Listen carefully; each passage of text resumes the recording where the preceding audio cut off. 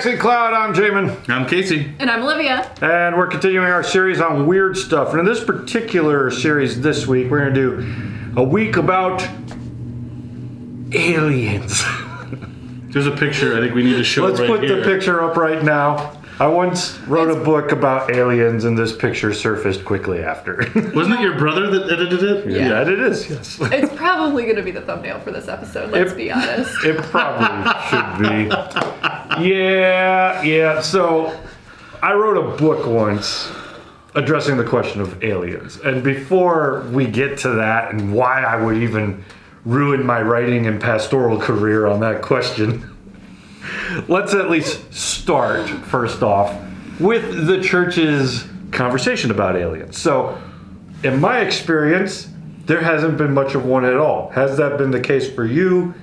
Where has it gone when it's come up in your Christian circles?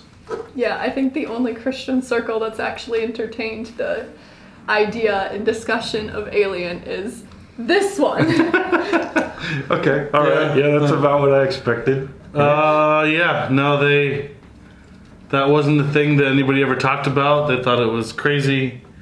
And no, I mean, angels exist, but aliens, that couldn't happen. Well, okay, so there's a good question, though. Angels hang on. I'm not saying angels are aliens. But by definition, we're talking about, can life exist outside of the earth? And you just straight up said yes, you know? So, like, that's our first question. That's my history. Why is the church so opposed to a question that we already say the answer is yes? So that's the first thing that we need to stop and say, oh, you know what, that's a good point, you know? Likewise, like, just from, like, our standards today, like, if you read the creatures that are in God's throne room in Revelation, you'd be like, you know, if I saw that thing in real life, I'd just be like, alien! Like, instantly, that would be, like, your first impression. Like, there's a thing with 1,000 eyeballs up here. What's going on? You know, so, like, when we read the Bible, when we see these other spiritual beings, you know, they're not like these earthly beings, but when we see these spiritual beings, they very much appear otherworldly or alien to us. I'm not saying they are aliens. I'm just saying, like, from a textbook definition, life outside of our planet, they match it. So It's funny because, like, in Christian culture, like, we're very much okay with personifying different things. Mm-hmm. Like, we have Larry the Cucumber that can talk and do Bible stories with Bob the Tomato, and that's totally fine for people. But then the minute you're like, could there be something else outside in the stars? Like, nope, not gonna happen, never has, nope. Like, that's instantly shut down. So you're okay with a talking tomato, but you're not okay with, you know, an outworldly being. What were you pointing I'm just going to say that I don't think this is a fair argument to make. Yeah, because obviously, when we're talking about a talking tomato, no one's watching that thinking that it's real, and it's never a discussion of, was there once a talking tomato in the Bible? No. It's just a fun way to tell the story for children to enjoy. Yeah, I didn't want to, you know, poop all over your analogy there, but I will. It's a little different between. I mean, I get it, yes, but like, we've seen cucumbers in animated films, therefore aliens. Like, this is the meme you just created. I mean, yeah. But I just mean, like, there's things in Christian culture that are, like, weird that we're totally okay with. Whereas when we try to think about things that are different, you know, a lot of times it's just straight up ignored. So at least when it's come up in my life, and I've talked about this a little bit on the Jackson Cloud, we have a podcast on science and the church, and we talked about my book Alien Theology this past week. So some of this, if you listen to that podcast, would be a little recap, but like, in that podcast, I talked about, like, the first time I ever heard it came up was on a radio show, and I was like, no way, they're going to address it on the radio, Christian radio station. And the host was just like, all right, aliens, you ask. Well, if there were aliens, that'd be in the Bible. That's kind of a big deal, don't you think? And he was done. You know, like, that was the whole conversation. Like, oh, okay. And I was a kid, so I'm like, I don't have a good, like, come back to that. so I'm like, whatever. And then the next time it came up, I was out in the middle of nowhere looking at the stars, and you can't see stars in the city very much. So when you really see them, you're like, holy snap. Like we're in the middle of a universe. Wait, holy snap. Holy snap. Eschatological. And as you're staring out at it all, like, you're overwhelmed in that moment if you haven't seen them in forever. And I heard someone from church behind me just like, what do you think? Aliens? And someone else from church was like, no. It's just like, yeah, that's usually how church goes. It's just like, nope. Okay. So, like, I eventually I was reading a lot of C.S. Lewis at the time. He actually has 3 really good books in a sci-fi trilogy. He paints this picture in which he asks all these questions about aliens and other life while just writing allegory and philosophical Christian fiction, right?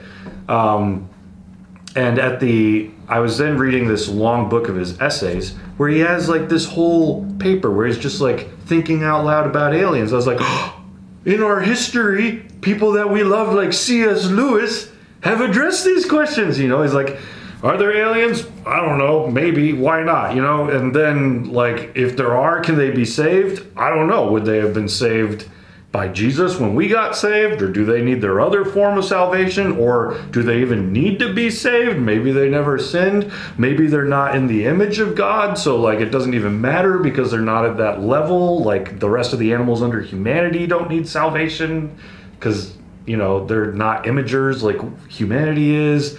Like he's asking all these questions. I'm like, these are really good questions. And then I had a dream that I wrote this book. And I woke up and I wrote down all the chapters, and then I wrote the book in like a month or 2, which you can have for free by joining our Discord. We'll get you codes, just ask for them. But all of these questions, like, finally someone was entertaining it.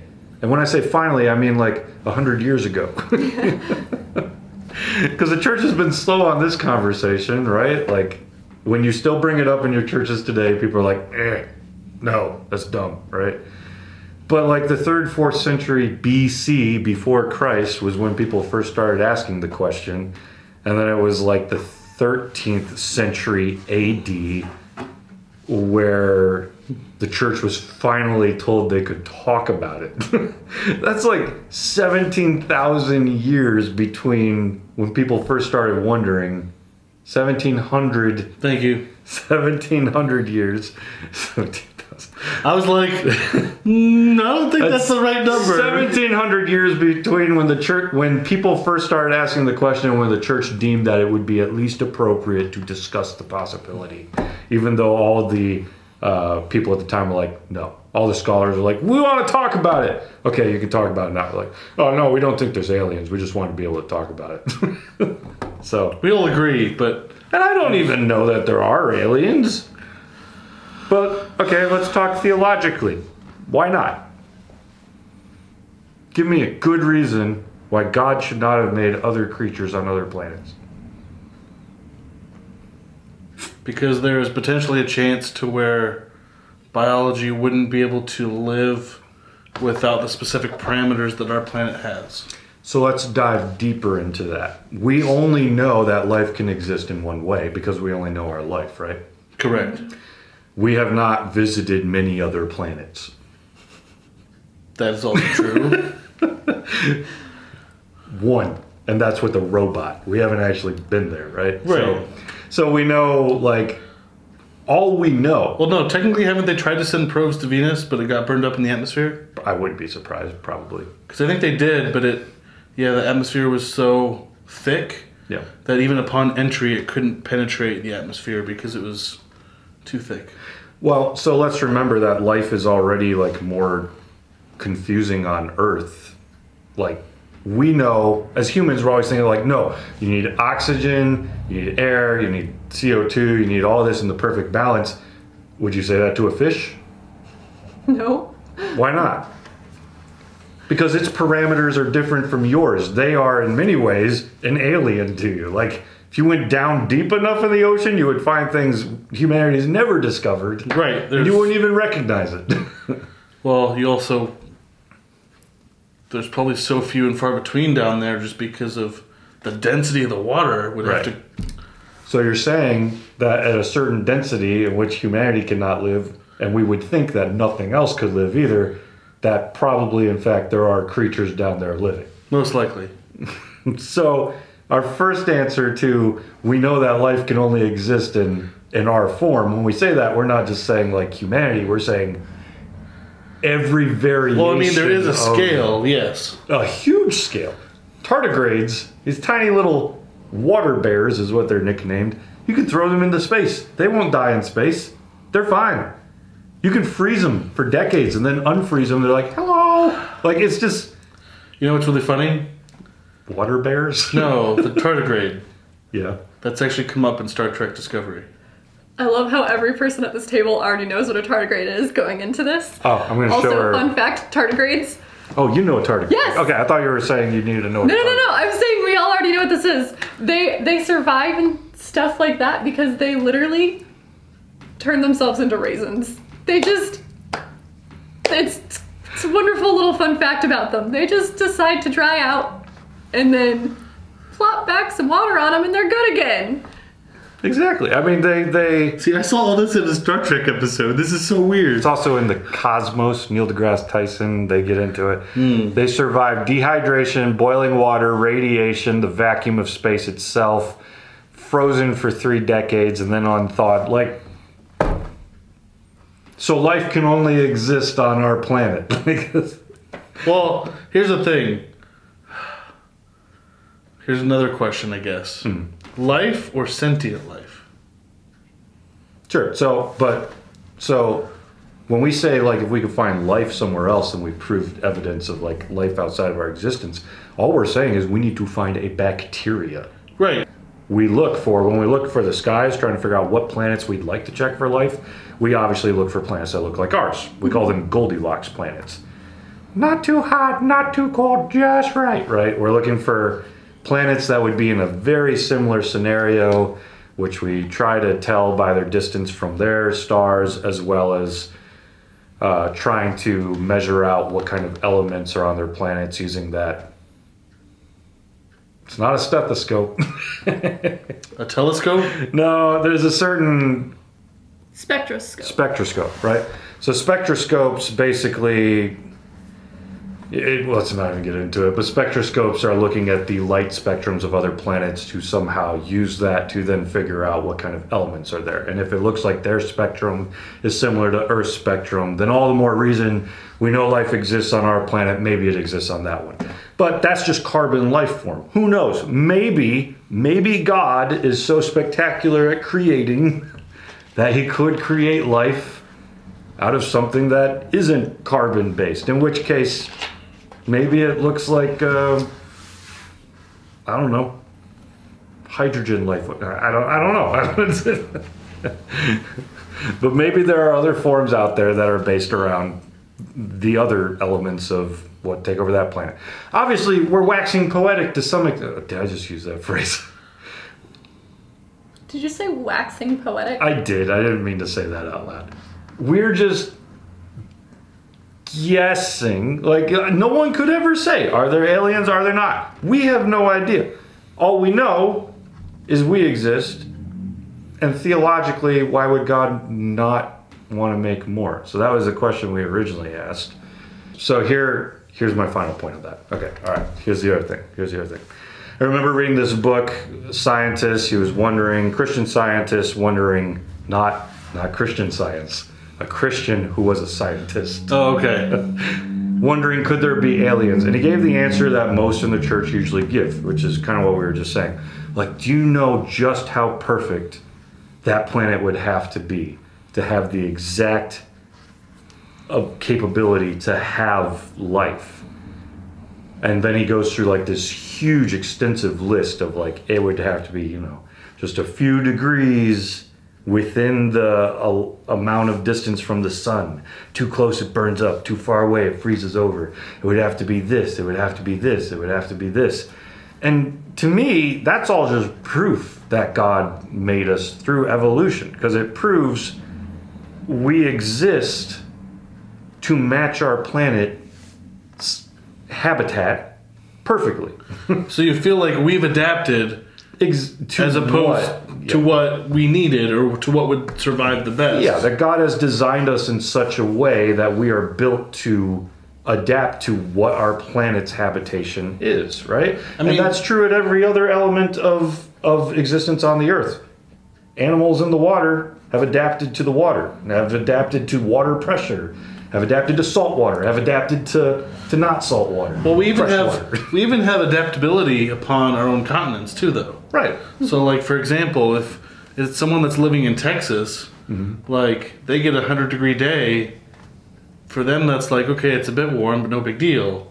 Whereas, if we get a 100-degree day, all of us are sweating bullets, like drenched shirts. It's the most miserable time ever. Yeah. Whereas if we have a 60-degree day outside, most of us are like, Like 60 today. degree is great. We got our short sleeves on. We're ready to go. Right, no I'm actually coats, hot we're all right good. now. Whereas in, someone in Texas, 60 degrees, they're putting on coats, like they're getting out their long johns, like there's some temperature difference even with us on the same continent within the same country. Yeah. I'm using Texas as an example because, I could also use Florida too, but that's too humid. Well, and so, but that's just the case. Is life is always adapting. That's what evolution is trying to say. Is that life is adapting to the world around it in many ways, right? When something new happens, if it's a successful adaptation, it will probably live on because, like, hey, now the snake blends in with the environment better. It's probably going to have more babies with this particular look because it's not hunted as easily, giving rise to more snakes that look like that snake. Likewise, humanity is still changing.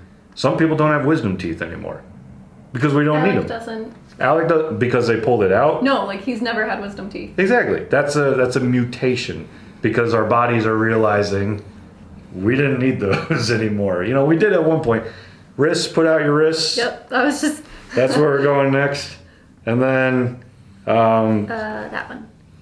yeah, so this thing right here, not that they can see that on the camera. Yeah, you won't be able to see it no matter what angle I do. There's a little Yeah. like ligament or something. Well, you can try this at home. Yeah. So put out your wrist, put your hand flat surface, touch your thumb to your pinky, slightly raise your hand up. If you have like a bone of sorts that like then pops out of the middle, like not everyone has that anymore Nope, because we don't need that anymore. Like, nothing. what that was especially used for is not necessarily necessary. So we're adapting even now still that in this room we have two different types of humans, those with that and those without it. You're married to someone who is missing teeth, not because he's messed up, it's just an adaptation. So like not only have we adapted in the past, but we're still adapting. And when you look at the earth and you're like, we can only exist in that way, like in my mind I'm thinking we exist in this way because of what our habitat looks like, that God has programmed us to grow along with. I think there is some variance, but Yeah. I don't know if it's. I would be interested to see what evidence we could discover about cosmic variance versus earthly variance, because I Well- feel like those are two separate things. We are wonderfully and beautifully made, designed for a planet that was also wonderfully and beautifully made for us. So, if God decided he wanted to do it again, what's to say he's going to use the same colors or the same materials? It's true. Until we see evidence, I don't know. Well, even colors. Well, we don't know. Yeah. There's no way to know. Like life is just very varied. It's very different, even on the earth. It makes sense to me to believe that God would make other life. We know that we're made in the image of God, and the Bible tells us that spiritual beings are made in the image of God. So, like, we know that there are beings made to reflect Him on the earth and in the heavenlies. Why not on other planets? Does God really only want to cultivate the Earth to look like heaven? Or did he want the other 2 trillion galaxies he made to also eventually be taken care of to look like heaven, just like Earth? I think we need a warp core before we'll find out. I don't know. I don't think we'll ever find out. I mean, honestly, when you look how far away planets are from each other, like, you need like some very advanced. That's why we need a warp core. How do you do that? I'm guessing if there are aliens out there, God might have wanted them to be separate from us.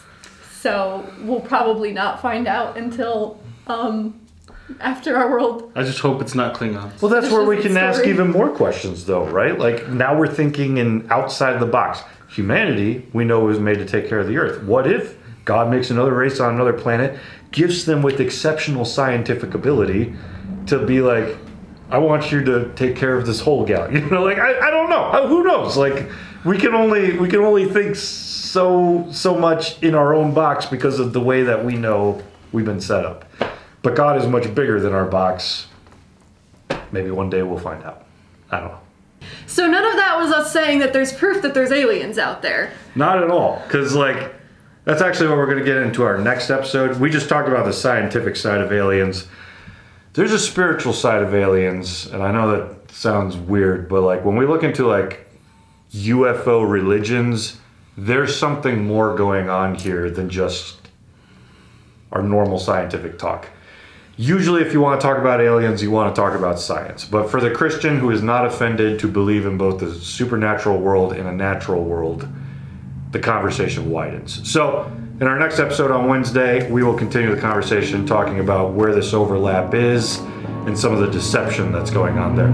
See you then. In the meantime, Live long and prosper. join the Discord. Oh, that's what I was comment, supposed to. leave a Like like. and subscribe. Hit the bell. Those And leave a comment, and we'll see you guys next time.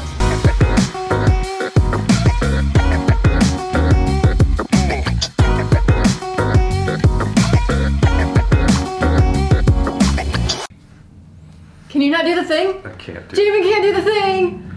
I don't have the genetic adaptation. No, I trained myself to do this. Look, I can almost do it. It hurts.